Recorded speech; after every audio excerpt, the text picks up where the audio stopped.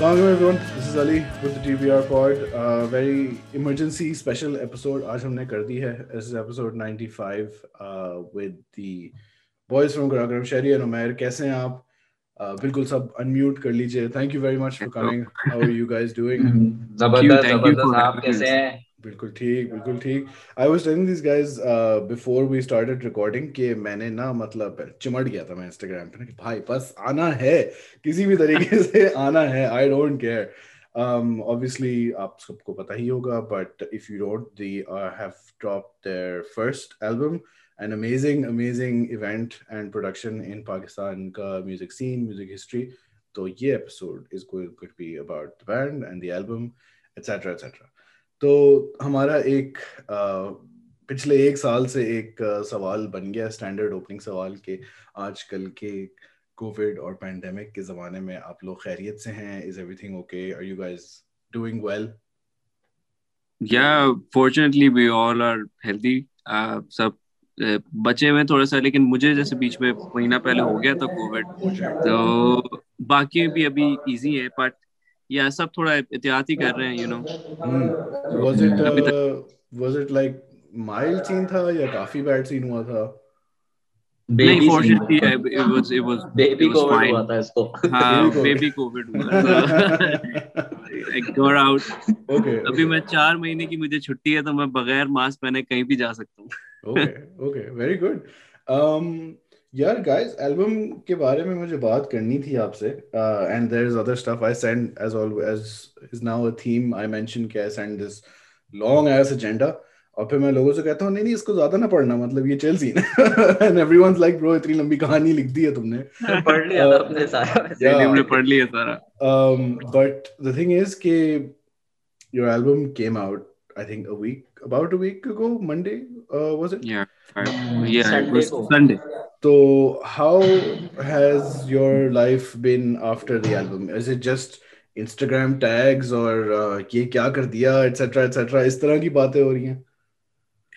Yeah, the first 2 days were just tags. And tags तो भरमार मची हुई, टैग और हम एक दूसरे को भी टैग कर रहे. So 2 दिन तक तो हम बस फोन्स में ही थे अपने, कुछ नहीं किया. और it was so good, मतलब बड़ा मजा आ रहा था reading those comments, you know, सारा कुछ. So it was great. The whole एक burst हुआ अचानक कि जी लोग गाने सुन रहे हैं और सबको अलग अलग गाने पसंद आ रहे हैं. So वो भी एक बड़ा मजे का, because this is the first time we released 9 songs at once. Right. So वो एक बड़ा mix है response. It was great. Very good. I wanted to talk about the album वगैरह की process, but for people who might not know, and even I don't think I know the full story, मैंने सोचा कि it would be good to talk about how you guys got together as a band. What was the scene? My familiarity with individuals in the band and then the band is from Nescafe Basement. That's when I first saw you guys. But उसके बाद से then there was the Koblumpi Music Festival. उस पे मैंने 1-2 videos देखी. Then your own, I think तूफान की video थी. And I was like, bro, ये कौन है ये bro boys? ये कहाँ से आ गए एकदम से इतना सारा music लेके? So how about you guys walk me through you know how you guys got together? I would let Umair take up, क्योंकि मैं भी बाद में इस जर्नी में आया हूँ. पहले initially Umair और Bilawal they started with the previous band Overdose, so that became Karakoram. So Umair अगर बता दे. तो Overdose बेसिकली हमने बनाया था. राफे इसरार था उसके अंदर, और तमाशा के जो लीड गिटारिस्ट है अनस लुत्फी, वो उसके अंदर होता था. और फिर कुछ टाइम बाद वी स्प्लिट. फिर शेरी ने हमें ज्वाइन किया ओवरडोज में, और ये बात है मेरे ख्याल है 2010 की. शेरी हाँ. और this is 2010 Karachi. Yes, Karachi में. तो उसके बाद फिर ओवरडोज के हम अंडरग्राउंड सर्किट कर रहे थे, शोज कर रहे थे, और हम लोग बस बिलावल के घर पे ही होते थे। सुबह पहुंचते थे, रात में 11 बजे अपने घर जाते थे। मैं, शहरी और बिलावल। और उसके बाद फिर बिलावल नेस्कैफे बेसमेंट के सीजन 2 में आया इधर। फिर वो शहरी 3 में आ गया, 4 में मैं आ गया।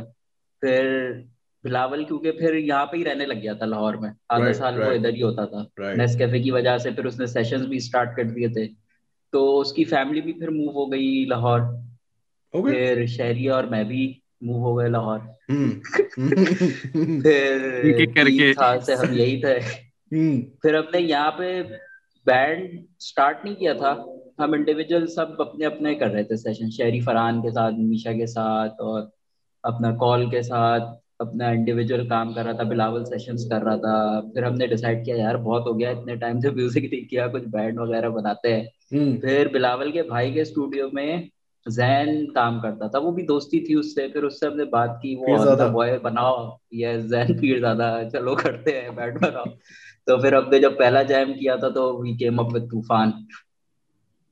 ओके। तो वो तूफान हमने बनाया। फिर उसके बाद जैन के साथ हमने ऐलाने जंग भी किया, और जैम्स चल रहे थे। फिर रिसेंटली लास्ट ईयर अनान आया बैंड के अंदर, क्योंकि वो भी दोस्ती थी और वो जैम वगैरह हुआ, और फिर एक कनेक्शन बन गया। वो सिनर्जी, आपको पता है जब लाइक बिल्कुल माइंडेड बिल्कुल। मिल जाता है तो फिर वो साउंड ही फर्क हो गया बैंड का। हमने बोला ये तो वही सीन ऑन है, हाँ, और करते हैं देयर वाज इसको। देयर वाज वन थिंग जो अनान के ज्वाइन करने की एक और जो बड़ी वजह थी, वो हम हमारी ना, जब बीच में कॉन्सर्ट जब थोड़े से शुरू हुए तो we were prepping for some concerts ना, एक ओलंपी एंड एलएमएम। सो हमारी क्योंकि गिटार अरेंजमेंट्स बड़ी स्टैक्ड अप हमने रखी होती हैं इन द सॉन्ग्स।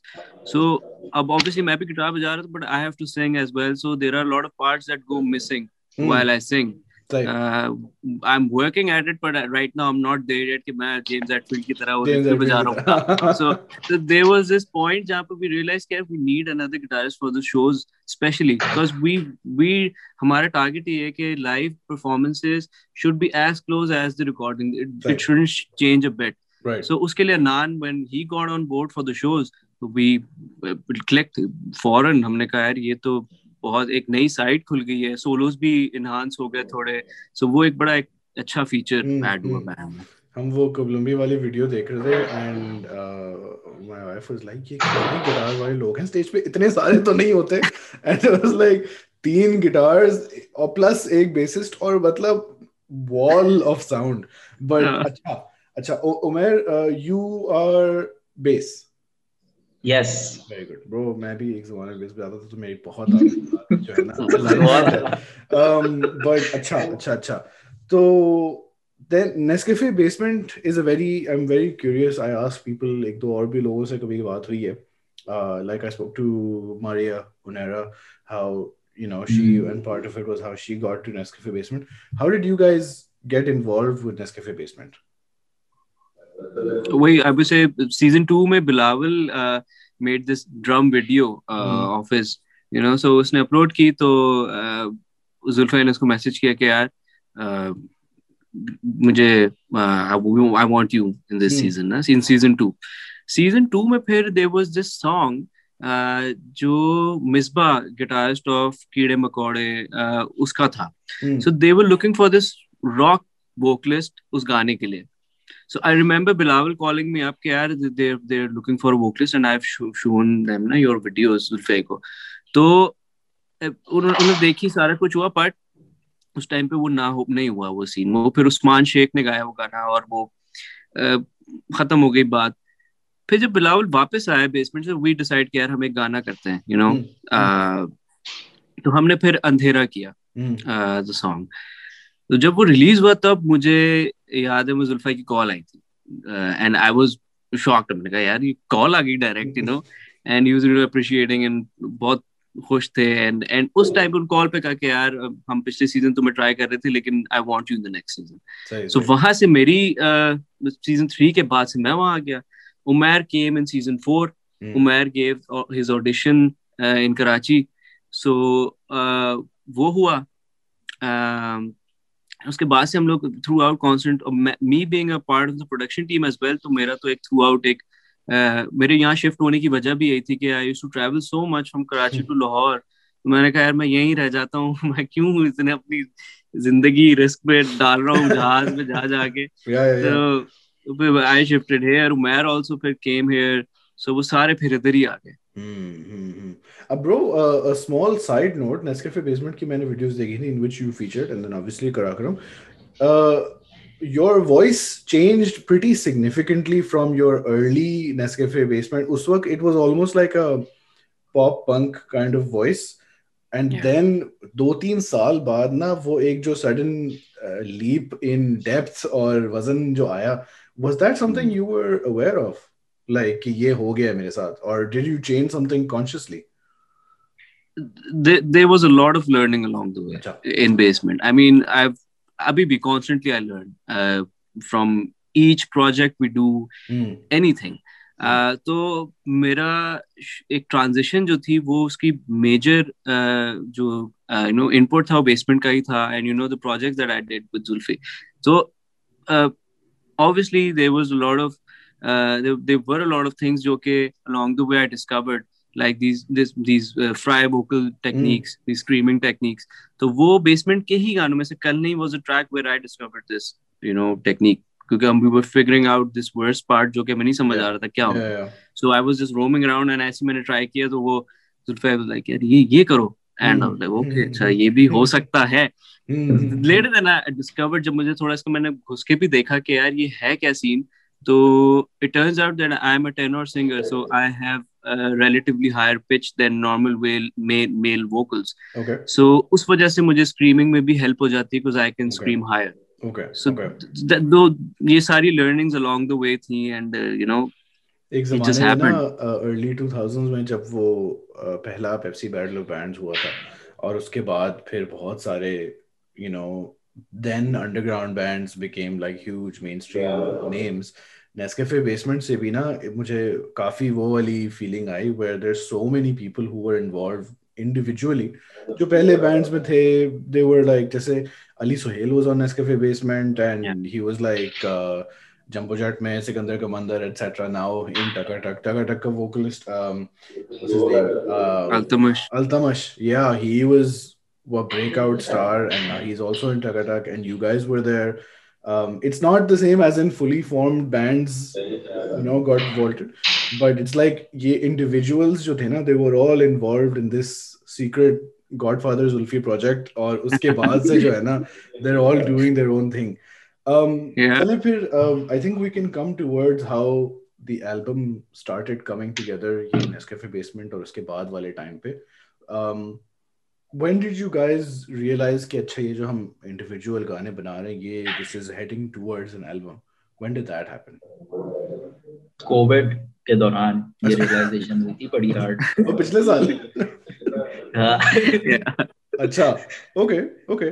तो लाइक पहले क्या प्लान था कि हम बस सिंगल्स बना रहे हैं, सिंगल्स रिकॉर्ड कर रहे हैं? इज दैट द सारे आइडिया? इतने बिजी होते थे अपने सब, क्योंकि इंडिविजुअल काम कर रहे हैं, और यहाँ पे इतना सिस्टम ऐसा है ना कि आपको और 10 चीजें करनी पड़ती है चीजें चलाने के लिए अपनी लाइफ को. बिल्कुल तो सब बिल्कुल. इतने बिजी होते थे कि किसी को समझ ही नहीं आता था. तो हमारा टारगेट यही था कि यार बस सिंगल्स निकालते रहेंगे हर 2-3 महीने बाद एल्बम में, क्योंकि टाइम बहुत लगेगा, मेहनत लगेगी, तो वो पता नहीं कोई कमिट कर सकते हैं हम नहीं कर सकते. तो हमारे पास डेमोस तो सारे तकरीबन रेडी थे, जितने गाने एल्बम में है ये हमारे पास रखे हुए थे. लेकिन फिर हमने जब कोविड आया, फिर हम बैठे, हमने कहा कि यार एल्बम कर सकते हैं अब तो सब फारिग है ना शो. सही. अब किसी के पास बहाना नहीं था कि यार मैं नहीं आ सकता, यार नहीं मेरा फला जगह गिग है. It was all plain field ना, कि कोई कहीं जा ही नहीं सकता था. तो I remember I was like यार गाने बने हुए हैं, डेमोज हुए हुए, 2 गाने शायद नहीं बने हुए थे. वो कोविड के टाइम पे डेमो बस बन गया. मैं भी सारा स्टूडियो सब सेटअप उठा के मैं घर ले गया था, जब when we came to know के लॉकडाउन होने वाला है. तो सारा मैं स्टूडियो उठा के घर ले गया, वहां पे मैं डेमोज भी बनाने शुरू हो गए थोड़े बहुत. सो जो 2 फर्दर ऑन ट्रैक्स जो जिसमें बेखुदी और भूले थे, ये इनके डेमोज भी हमने रिमोटली बनाए. Okay okay. उसके बाद वी वर श्योर कि यार टाइम है, विंडो है, हमें नहीं पता है कब ये नॉर्मलाइज होगी situation. Why not do the album and just finish it. सही. गाने बने हुए, सो बस उस टाइम पे हमने, और हमारा प्रॉब्लम नहीं था शुरू से कि हम लोग एक सिंगल करते थे, उसकी वीडियो बना के डालते थे, फिर साल तक खामोशी, कोई कोई कहाँ बिजी है, कोई कहाँ बिजी है, वो कभी हो ही नहीं पाता था। बट दिस एल्बम ने बड़ी हमें हेल्प की है, सारे एक जगह आ गए, एक 9 गाने एक साथ बन गए, निकल गए। सो ये एक बड़ी एक लर्निंग थी। और it was also risky thing to do before, जब हम सोच रहे थे कि यार ये आजकल तो कोई एल्बम कर ही नहीं रहा, हम क्यों कर रहे हैं और कहाँ रिलीज करेंगे। I mean Yeah. Physical copies ना कोई खरीदता है, अब तो सिंगल्स ही आ रहे हैं। So it was a risk that we talk, but I think it turned out great. I think बहुत जरूरी है, सबको करना चाहिए, सारे बैंड जितने भी हैं। Yeah. ये एल्बम की फील ही अलग है, आप जो भी कह लो। नहीं, this is a great point that you guys talked about recent एक इंस्टाग्राम लाइव पे भी। तो ये मैंने अपनी जो एक लिस्ट है ना उसमें लिखा हुआ है, will come back to this. लेकिन Yeah. तो basically you guys were busy sessions वगैरह में बहुत बिफोर लॉकडाउन। तो this is something I was talking to ये कश्मीर वाले बॉयज आल्सो, उनसे भी लॉकडाउन में बात हुई थी पिछले साल। Mm. तो वो ये बता रहे थे कि 17 18 19 में कॉन्सर्ट्स और लाइव परफॉर्मेंसेस वगैरह पाकिस्तान में काफी बढ़ने लगी थी। Was that your Yeah. Experience as well? Yeah. अच्छा। I remember doing shows with, I've toured like multiple cities with Farhan Saeed, Misha Shafi. लेकिन बिफोर, मेरे ख्याल में 2 महीने कोविड से पहले, I took this decision कि यार मैं सेशंस छोड़ रहा हूँ। Because अच्छा। there was this post on my Facebook feed जिसमें मैं ऐसी, वो जो आता है ना कि you were here 4 years back और इस तरह, उसमें आया एक मेरे पास पिक्चर आई अचानक सामने, किसी जगह की थी, किसी स्टेज की, और लिखा था you were here 4 years back, और फरहान सईद का शो था। And I sat down and I was like यार, I've been playing sessions 4 years, और मैंने अपने बैंड के सिर्फ 2 गाने निकाले हुए हैं। मतलब 4 साल में मैंने 2 गाने निकाले और मैं सेशंस पे जा रहा हूँ। सो it was a tough decision for me, as it was supporting me financially as well. Session pays my bill and stuff, but I had to take that decision to make this band go further, because I knew अगर मैं नहीं करूँगा तो बाकी भी कोई नहीं करेगा। सो कोविड से 2 महीने पहले मैं डिसीजन ले चुका था। आई मैं फरहान से मैं छोड़ दिया था बजाना, मीशा के साथ भी उससे पहले। So I wasn't doing sessions. पर फिर वो कोविड आ गया तो सारे ही फिर घर बैठ गए। तो मैंने, मुझे गालियां दे रहे थे सब कि यार देखो, तुमने छोड़ा तो देखो उसके बाद क्या हुआ। खैर मेरी क्या गलती थी। हाँ, ओके ओके। या चलो, दैट्स आल्सो गुड एक तरीके से कि लाइव परफॉर्मेंसेस हो रही हैं। बिकॉज जब मैं पाकिस्तान में रहा था तो 2006 7 8 तक बहुत कॉन्सर्ट्स का सीन था। फिर उसके बाद हालात खराब हो गए, टेररिज्म हो गया। तो अगले 5 6 साल तक इट वाज लाइक ऑफ है, मतलब live performances on a big scale were considered a safety issue. और फिर म्यूजिक चैनल्स भी खत्म हो गए, बहुत सारे कॉन्सर्ट्स तो ये लोग करवाते थे छोटे छोटे for to fill up air time वगैरह। तो चलो, I am glad to hear and hopefully Covid जब खत्म हो जाएगा, वर होपफुली गेटिंग टुवर्ड्स ये साल होपफुली के होपफुली थ्रू ही कुछ बेहतरी हो जाए, तो that means that will come back. तो अच्छा, अब आपने सोच लिया है कोविड के शुरू में कि हम सब we have time, we have commitments, अब हमने ये एल्बम बनानी है, गाने भी शॉर्टलिस्ट हो गए हैं, सब कुछ हो गया है। Where do you record? Is it at Zulfi's studio? How does Zulfi get involved? So there are these two studios here in Lahore. There is a studio A that's Zulfi Bhai's place, and there is a studio B that जो कि यहाँ जहाँ मैं बैठा हूँ. So Okay, it's okay. so शुरू हमने ऐलान जंग भी इसी तरह किया था कि हमने ट्रैकिंग शुरू कर दी थी अपने एंड से कुछ डेमोज के लिए, और फिर हमने कहा यार हम ट्रैकिंग फाइनल भी करते रहते हैं। और फिर लेटर ऑन वी डिसाइडेड कि यार, जुल्फा से भी हमने डिस्कस किया कि जुल्फा हम इस तरह सोच रहे हैं, एल्बम का प्लान कर रहे हैं, सो डू यू थिंक कि हम आपकी तरफ कर सकेंगे? तो he was like yes, let's do it. और मैंने बहुत सारी चीजें एक्सपेरिमेंट करनी है, माइक और ये preamps and Yeah. Compressors, let's do it. Yeah. और लेकिन उन्होंने हमें वार्निंग दी कि देखो ऐसा नहीं होगा कि तुम लोग आए, तुम लोगों ने लीड लगाई और बस बजाना शुरू हो गए। It won't be like that, it would be a test first, जिसमें हम Yeah. फिगर आउट करेंगे अच्छा Yeah. ये एम्प इसके साथ अच्छा लग रहा है, ये mic. I had to do 10 mic shootout before a vocal recording. जुल्फी का So इंस्टाग्राम इज बेसिकली इस माइक से मैंने ये किया, और फिर मैंने ये सोचा, लेकिन it's really like for equipment nerds it's a great place to be, Zulfi's Instagram. Yes, and that shows in the album, that shows in the production he does. कि वो छोटी insights, they help a lot in building this huge sounding mixes and huge sounding songs. So वो हमारा एक decision था. हमने कहा ठीक है, तो अच्छी बात है, इसमें तो हमारी भी लर्निंग है, तो लेट्स डू इट. तो बस हमने फिर सारी रिकॉर्डिंग, सब कुछ, बहुत सारी चीजें री रिकॉर्ड भी हमने वही की. So that's this. Okay.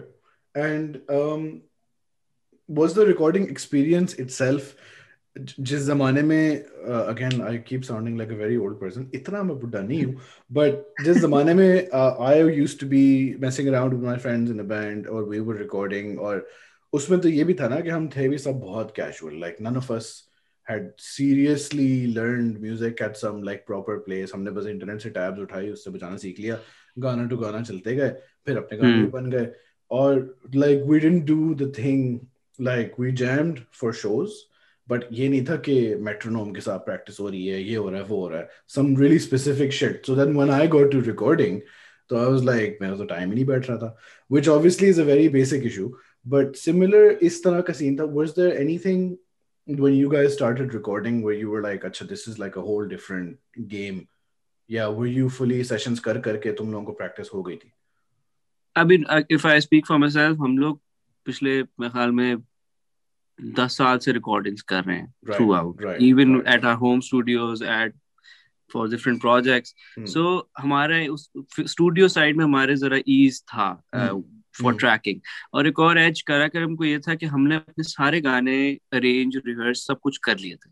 Okay. So there were a lot of stuff जो कि पहले से ही decided था कि ये तो होना ही होना है. So वो उस process में जो चीजें जैम पे बजी थी वही एल्बम में ही रिकॉर्ड हुई है, जो जैम पे बजता था उससे हट के कुछ भी नहीं है. Okay. So yeah.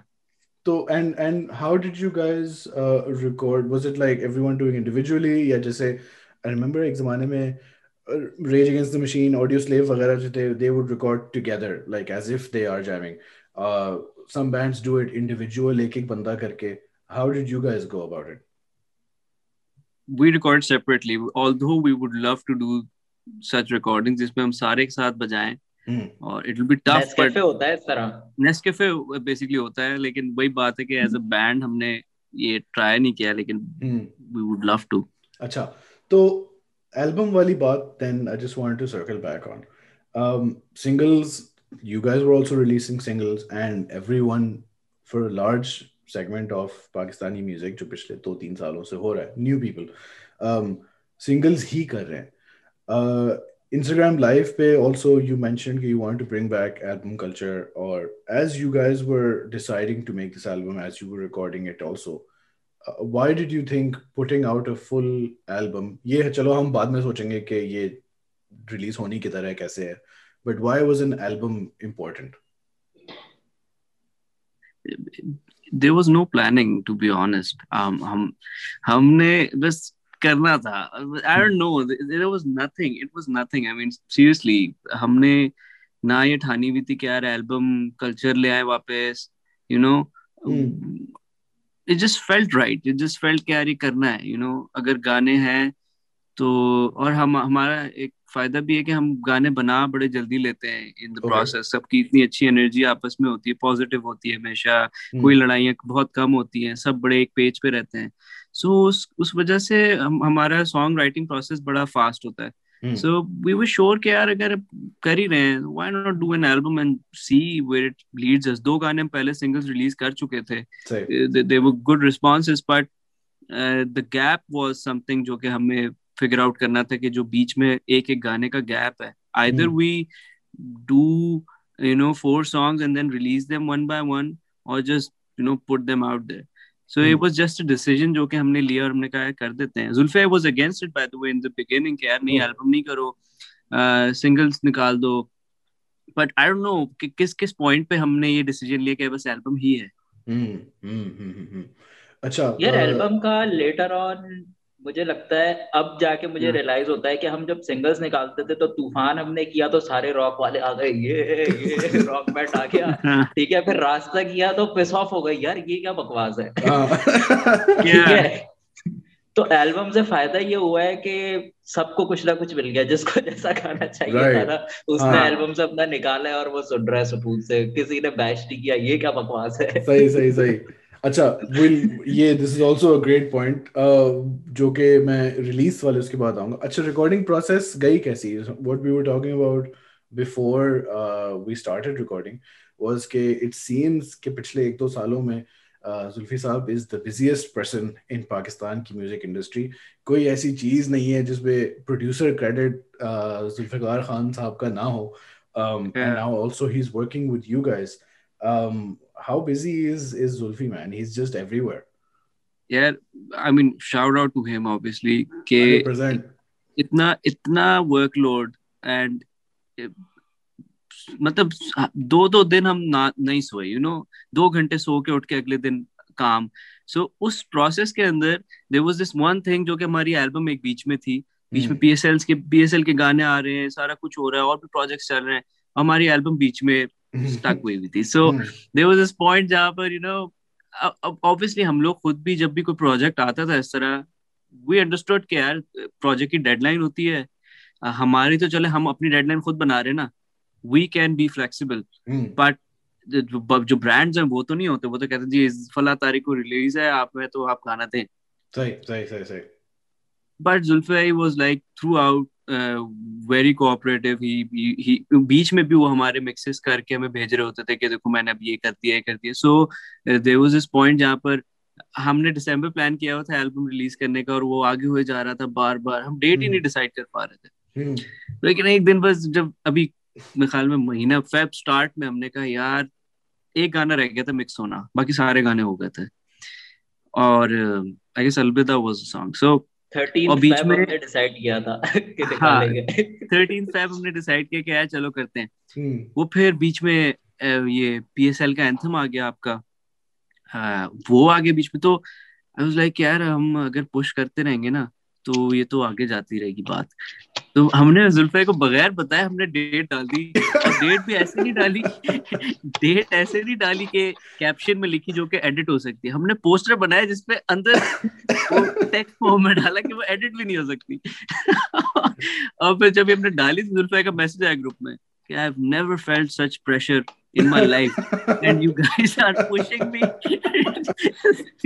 सो लेकिन फॉर्चुनेटली ऑब्वियसली यार शाउट आउट टू हिम कि उन्होंने बिल्कुल टाइम पे हमें करके दे दिया। आई नो हम लोग आखिरी दिनों में तो हम लोग सुबह रात 12 बजे जाते थे, उससे उससे पहले शाम में जुल्फे किसी और प्रोजेक्ट पे काम कर रहा Hmm. था, Hmm. 12 बजे हम आते थे, 7 बजे 6 बजे तक हम काम करते थे, हम चले जाते थे, वो सुबह 10 बजे तक अगले प्रोजेक्ट पे काम करते थे। Wow. So huge shout out to him कि पता नहीं वो कैसे करते हैं, आई डोंट नो जुल्फी साहब के पीछे ना, उनके पीछे भी मैं कोई 6-8 महीने से लगा हुआ हूँ कि बस यार पॉडकास्ट पे आ जाए आ जाए।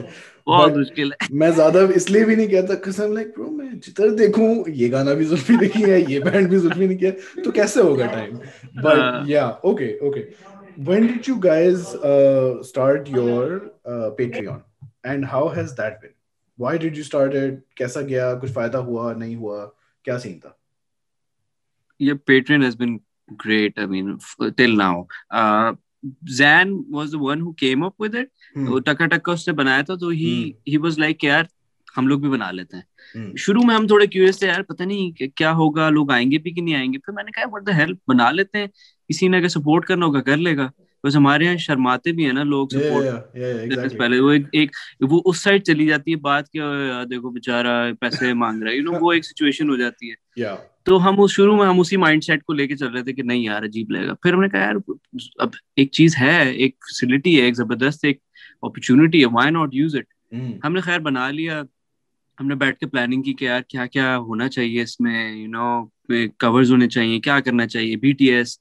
सो जब व्हेन वी डिसाइडेड तो एल्बम की रिकॉर्डिंग चल रही थी, तो हमने एल्बम की रिकॉर्डिंग भी फिर थ्रू आउट बीटीएस कर लिया, उसको रिकॉर्ड सही कर सही लिया। सही। सो हमने जब पेटेंट बनाया तो हमने एक वीडियो बना दी छोटी सी कि जी हम इसमें ये देंगे और ये करेंगे और फैंस जो होंगे उनको ये सब चीजें मिलेंगी। Mm. और खैर हमने बना लिया, लेकिन surprisingly it's been great. I mean हमारे एल्बम की मास्टरिंग जो है वो सारी पेट्रियन के इनकम से हुई है, Oh, वो okay. सारे गानों इनफैक्ट की। बेखुदी की वीडियो भी हमने उसी के पैसों से की यस, है।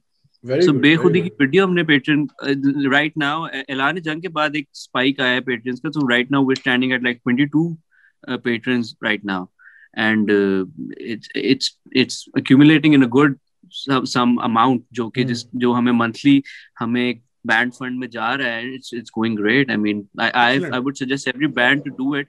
वो शुरू में थोड़ा स्लो प्रोसेस होता है, पर आगे जाके आपको सपोर्ट करने वो वाले एक लोग प्रेशर हैं. हमारे ऊपर से खत्म हो गया है जो हम अपनी सेविंग्स से और जॉब्स करके पैसे जमा Yeah. करके डालते थे ना Yeah. बैंड के ऊपर. और वो साल साल भर का एक ब्रेक आता था कि वीडियो करनी है तो यार अब सेविंग्स करके पैसे जमा कर रहे हैं, हाँ. बैंड चलाना है. Yeah, yeah, yeah. तो हमारा बैंड है, हमारे बेबी की तरह है, उसको पाल पोसना है. Yeah. तो वो नहीं. एक प्रेशर हमारे पेट्रियट से खत्म हुआ है बहुत ज्यादा, और थोड़ा इजी अब जल्दी भी काम हो रहे हैं उसी वजह से, क्योंकि हाँ. फाइनेंस ही होता है जिसकी वजह से ज्यादातर काम अटकते हैं. या और क्योंकि स्पेशली कोविड के ज़माने में भी बस पाकिस्तान में एल्बम सेल्स और रॉयल्टीज़ का तो कॉन्सेप्ट इतना है नहीं. कॉन्सर्ट्स भी इतने नहीं हो रहा है, प्लस यू गाइस वो चलो वैसे भी बिजी भी थे.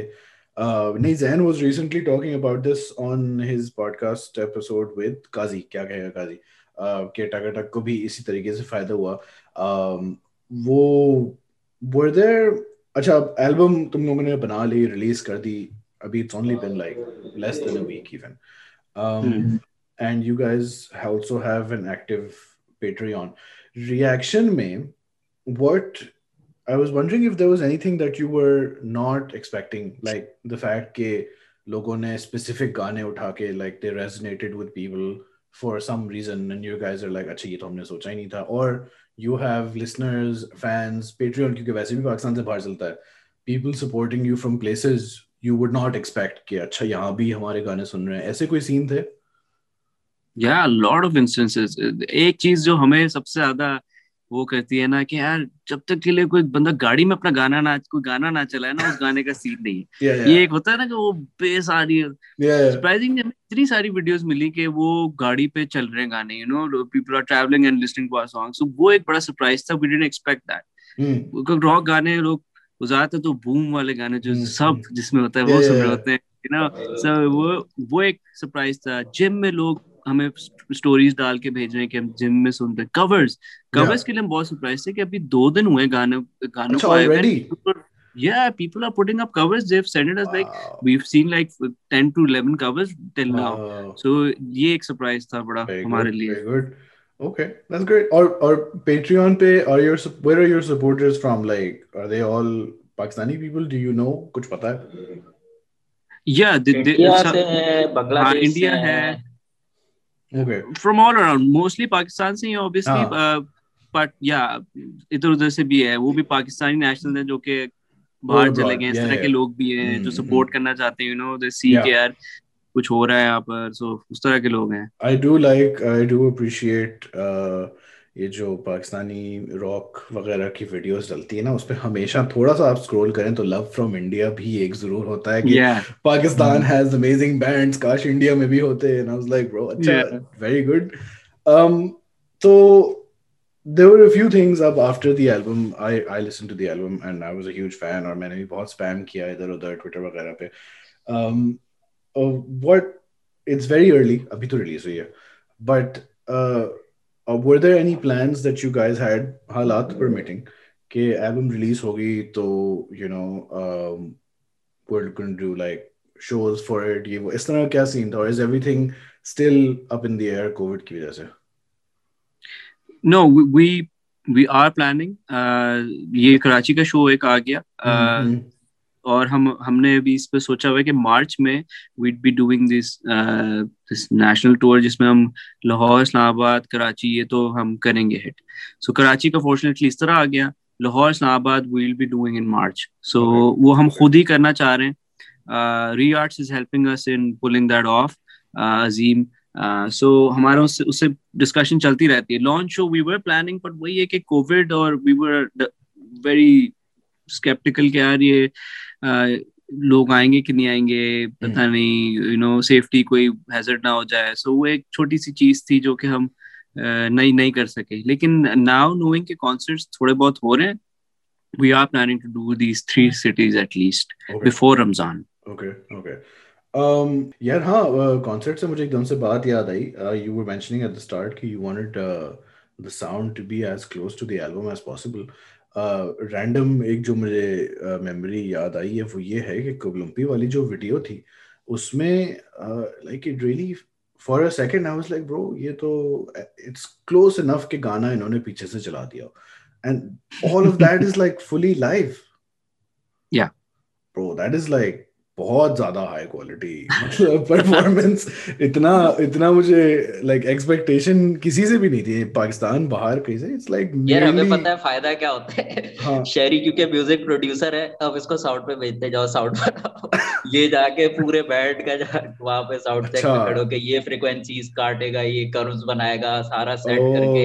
ओके तो वहां पे जो लोग एक्चुअली सुन रहे होते हैं ना, उनको भी बड़ा मजा आ रहा होता है कि या क्लीन एंड क्रिस्प साउंड आ रहा होता है, पूरा एक wall of sound, guitar very span good हुए वेरी हुए गुड हैं, वोकल्स पे इफेक्ट लगे हुए, अच्छा साफ सुथरा बिल्कुल। हाँ हमारे एंड यहाँ दिस ना is one thing that we do जो कि शायद कोई हम्म नहीं करता। वो ये है कि हमने ना 3 गिटार्स है ना, now it's recipe for disaster कि अगर 3 गिटारिस्ट बजा रहे हैं एक साथ तो कबाड़ा हो सकता है, यू नो। हम्म। सो हम अब जैसे हमारा 13 को शो है तो we been rehearsing only guitars right now. Okay so हम तीनों बैठते हैं, बेस गिटार्स, तीनों guitars, and we figure out parts कि कौन गिटारिस्ट कौन सा पार्ट बजा रहा सही है, and then we put the fader all equally कि तीनों गिटार्स के लेवल एक होंगे ताकि सामने जो भी बंदा है उसको कुछ ना करना पड़े। हर हम्म पैच चेंज के बाद या हर गाने के बाद तीनों के बैलेंस में कोई फर्क ना हो, बिकॉज सही बैलेंस में अगर फर्क होगा तो वो फिर कुछ और लगने लगेगा। सही सही सही तो सही ये एक प्रैक्टिस हम करते हैं, मतलब थोड़ा अपने आउट ऑफ अ वे जाके के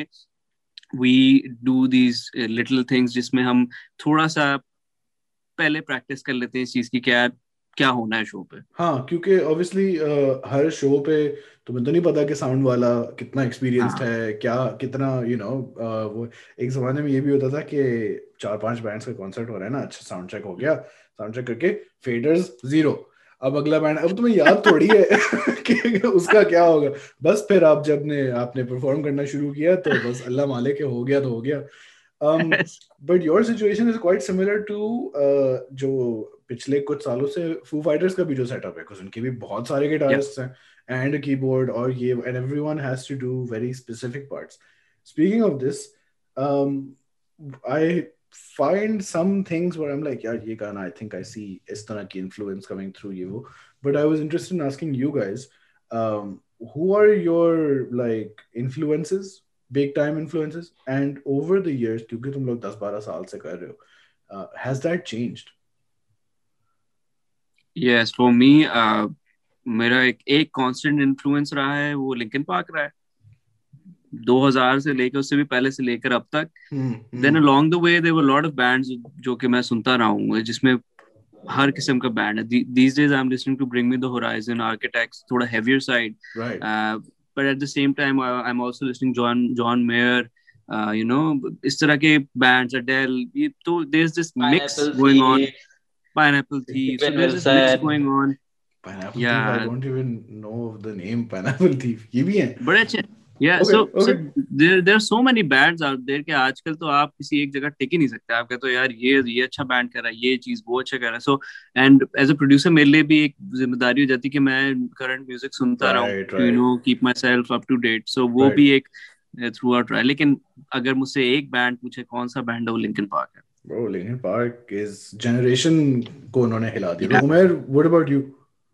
यार सेम ही है हमारी तकरीबन सबके, एक आधा बैट शायद ऊपर नीचे होगा।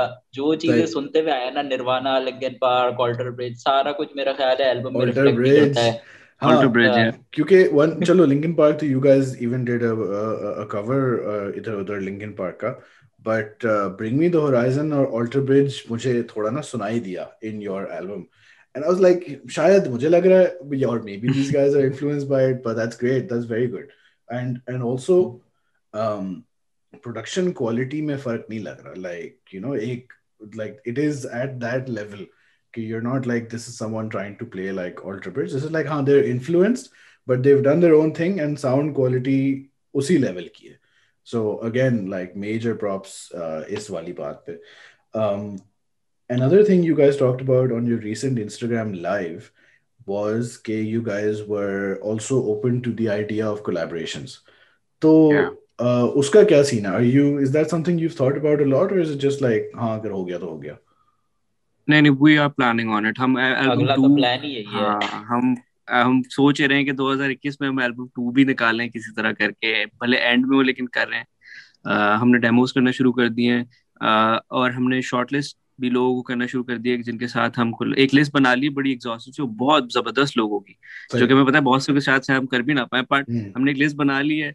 और हम डेफिनेटली हर गाने में एक ना एक बंदा उसमें फीचर करेंगे, बी एट म्यूजिशियन, शायद दो भी लोग हो जाए तो हम, हमारा प्लान ये है कि नेक्स्ट एल्बम उसमें हर गाने में कोई ना कोई फीचर होगा, जिसमें एक बड़ी लिस्ट है। So we very are good, planning very to good. Do that. Okay, okay. And what about videos, कोई मजीद वीडियोस के plan? Yeah we are planning a few videos, लेकिन वीडियो का प्रॉब्लम होता है कि हम लोग आइडिया जब सोचने बैठते हैं वो इंटरस्टेलर लेवल पे चली जाती है बात, और फिर वो जब हम बजट देखते हैं तो वो पेनीज होते हैं, हम कहते हैं यार ये कैसे होगा। सही, सो सही। हम बहुत फंसते हैं वीडियो में। Luckily Jain has been great help, क्योंकि वो वीडियोग्राफी करता रहता है, is been researching with lenses, so वो बेखुदी इसने पूरी खुद पुल ऑफ की। सो वो इस तरह करके हम अभी आहिस्ता आहिस्ता करके आ रहे हैं उस रेल में, लेकिन वी आर प्लानिंग कि हम खुद ही करें इन हाउस, बजाय कि हम लाखों रुपए जमा करके एक हम्म। डायरेक्टर से करवाएं। वी हैव रियलाइज कि this formula is working for us, कि हम खुद ही बनाएं। उसमें ऑब्वियसली कोई कोई एक एज हो, एक एक्स हो, जो कि हमारी वीडियो फर्क लगे। हम्म। और वो एज एक्स हमारा परफॉर्मेंस भी होता है अक्सर, कि हम परफॉर्म बड़े पागलों की तरह कर रहे होते हैं वीडियोस में भी, लाइव में भी। सो उसको हम कैप्चर करते हैं या, और गाने के हिसाब से कर लेते हैं। सो या, अभी yeah. We are planning to videos in the coming month. Hopefully ये टूर्स वाली सिचुएशन थोड़ी सी इजी होगी, हम फिर रमजान में होपफुली शायद हम कर रहे हो। So yeah there are a few videos in pipeline. Yeah, and also क्योंकि अब तो इन द रिसेंट इयर्स जब से यूट्यूब कल्चर बढ़ा है, तो सबके पास कैमरास और लाइक स्किल्स या भी काफ़ी प्रॉपर हो गई हैं। तो वो तो लाइक बहुत ही कोई नेक्स्ट लेवल पे जाओ तो फर्क लगता है कि अच्छा this was a bigger production, but quality like Bekhudi की वीडियो वो इससे पहले वाली वाज इट तूफान? रास्ता फिर तूफान। या, तो लाइक उनमें भी you can't really, were those also done with like some major director? या because उनमें और बेखुदी में मुझे क्वालिटी वाइज कोई बहुत फर्क नहीं दिखा, like they're all good.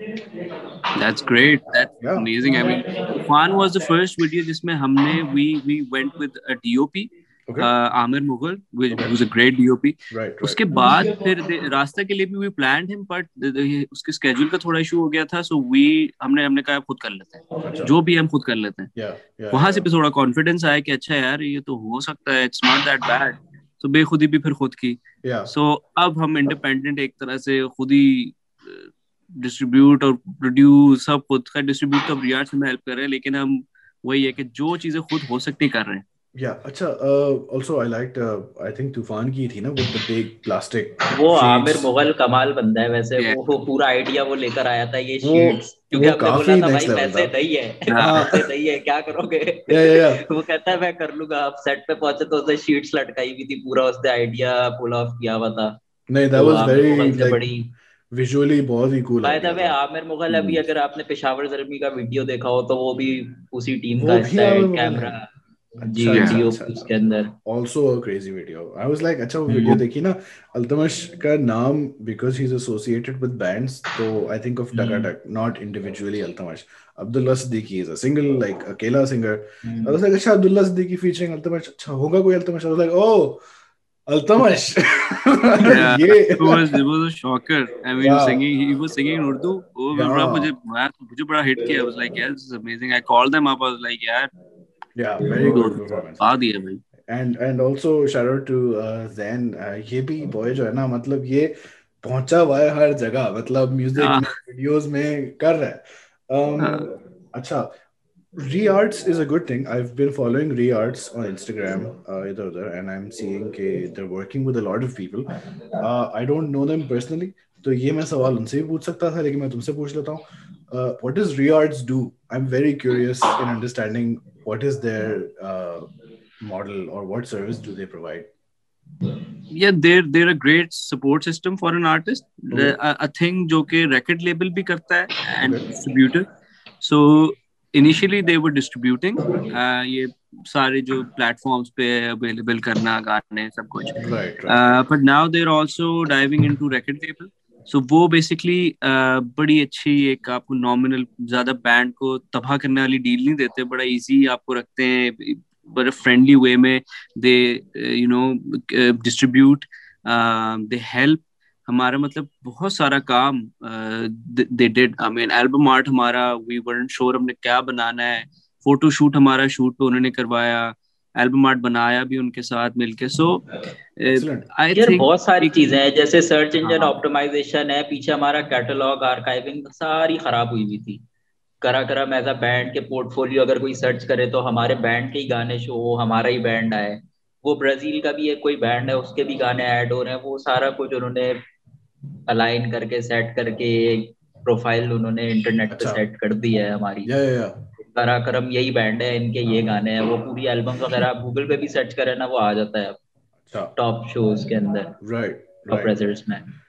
क्योंकि हमने ना एक दो लोगों के साथ बात भी की थी, फिर one of our episodes was also about Pakistan की म्यूजिक इंडस्ट्री एंड हाउ दो तीन दफ़ा ऐसा हुआ कि there was like a rise, और फिर बीच में उस राइज में बहुत सारी शेडी प्रैक्टिसेस भी थी, और फिर due to whatever reason वो राइज भी ख़त्म हो गया, और क्योंकि वो प्रैक्टिसेस भी also were not the best, तो कोई सेटअप बन नहीं सका। बट अब जो सीन शुरू हो रहा है, that last rise was before social media, before streaming services, before YouTube.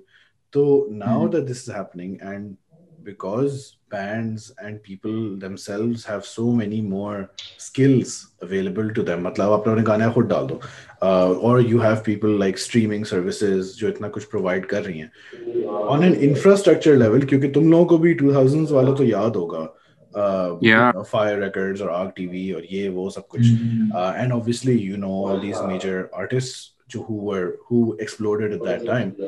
Do you think कि ये streaming services वाली दुनिया और Patreon और YouTube और अब तो Spotify पाकिस्तान में भी आ गया, do you think this offers a more stable, sustainable path forward to bands or artists or whoever compared to the past traditional record label music channel? यार मुझे लग रहा है अभी ये चीज एवॉल्व हो ही रही है, स्टेबलाइज तो या अभी ये सिस्टम ग्लोबली भी नहीं हुआ है। और Mm-hmm. हमारी बदकिस्मती ये है, ट्रेंड्स जो बाहर आके खत्म हो जाते हैं ना, फिर वो पाकिस्तान में डाइव इन करते हैं। अब जैसे स्पॉटिफाई को बैश कर रहे हैं बाहर की ग्लोबल आर्टिस्ट कम्युनिटी के, ये लोगों को इनफ पे नहीं करते, एक्सप्लॉइट करते हैं, लेकिन वही चीज अभी पाकिस्तान में हो रही है, तो सारे अभी खुश है कि चलो Yeah. आर्टिस्ट यहाँ पे तो कुछ है ही नहीं ना, तो चलो कुछ ना होने से कुछ बेहतर है वाला सिस्टम आ रहा है यहाँ पे, कि लोग कह रहे चलो कुछ अब कुछ तो मिलेगा, स्पॉटिफाई Mm. पाकिस्तान आ रहा है Yeah. तो इस Okay. वजह से भी बड़ा एक वो रहता है कि एजुकेटेड हम लोग खुद नहीं होते ये ट्रेंड्स के बारे में, टेक्नोलॉजीज के बारे में, क्या चीजें इवॉल्व हो रही हैं।